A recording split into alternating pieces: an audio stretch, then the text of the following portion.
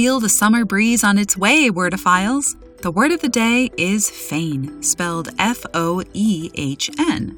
Note that the F in foehn may be capitalized or lowercase. Also, foehn may be spelled simply with an O and an umlaut, 2 dots above instead of the O-E.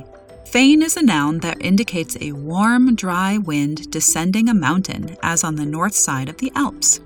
Foehn appears in Imogen Folk's article, "Can a Mountain Wind Really Make You Ill?" published online in BBC News on March 24, 2017. For centuries, people in the Alps have attributed health issues, headaches in particular, to the mountain wind known as the foehn. It is, alpine communities insist, a very special wind with very special properties. And a key reason the snow eater, as this warm alpine wind is sometimes called, is viewed as special is the effect many claim it has on their mood and their health.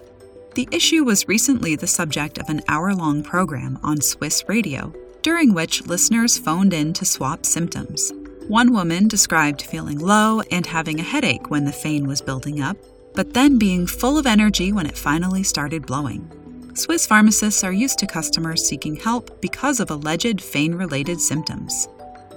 Foehn is a borrowing from German, which often allows for vowels with umlauts, the 2 horizontal dots above the letter, to be written instead with a subsequent E in certain circumstances.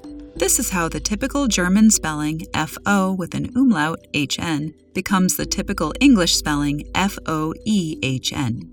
Foehn ultimately comes from the Latin name Favonius, which is the personification of the west wind according to Roman mythology, equivalent to Zephyrus in Greek mythology, from which we get Zephyr.